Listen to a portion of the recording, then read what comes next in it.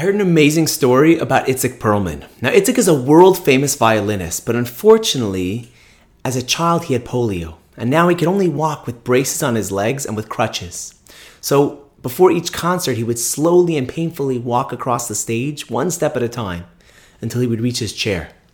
But when he played, it was magical. Now, at this one concert in Lincoln Center in New York City, something went very wrong. In the middle of the performance, one of the strings on his violin broke.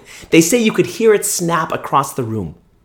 The orchestra immediately stopped playing, and the audience was silent.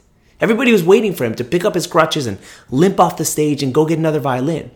But he didn't. Instead, he waited a moment, he closed his eyes, and then he signaled to the conductor to continue playing. The orchestra began playing again exactly from where he left off. He played with such passion and energy they had never heard anything like it before. Now apparently, they say it's impossible to play a symphonic piece with just 3 strings. But that night, Itzik Perlman refused to accept impossible. You could see him modulating and changing and recomposing the piece in his head. And what he played was magnificent.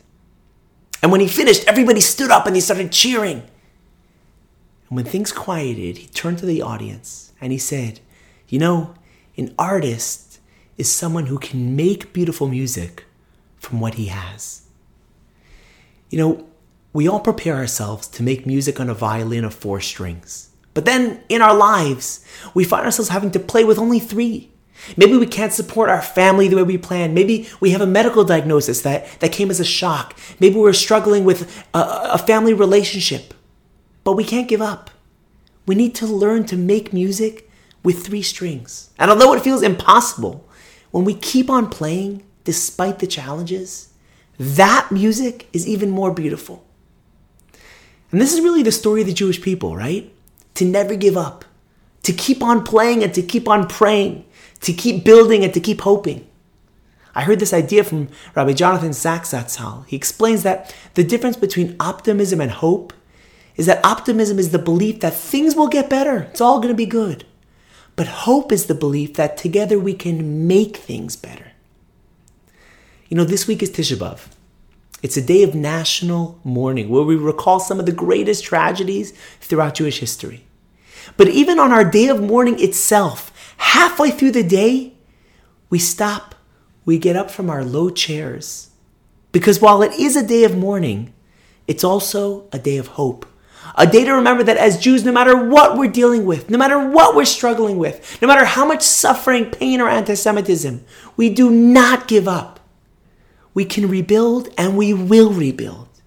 And God willing, we'll merit to rebuild and to see the rebuilding of the temple. Thank you all so much for listening, and a special thank you to today's sponsors. Thank you to Arthur and Terry Kafetz in honor of the birth of their granddaughter, Rachel, to Ella and Jason Kafetz, Mazel Tov, as well as to Malcolm and Jody Silver in honor of the yahrzeit of Jody's father, Norman Samuels, Shmuel Nachum ben Yosef Alav Shalom. May his neshama have an aliyah. Thank you to both our sponsors, and if you want to send me a message response to the next episode, just email me at hope@h.com. Thanks for listening, and I'll see you next time.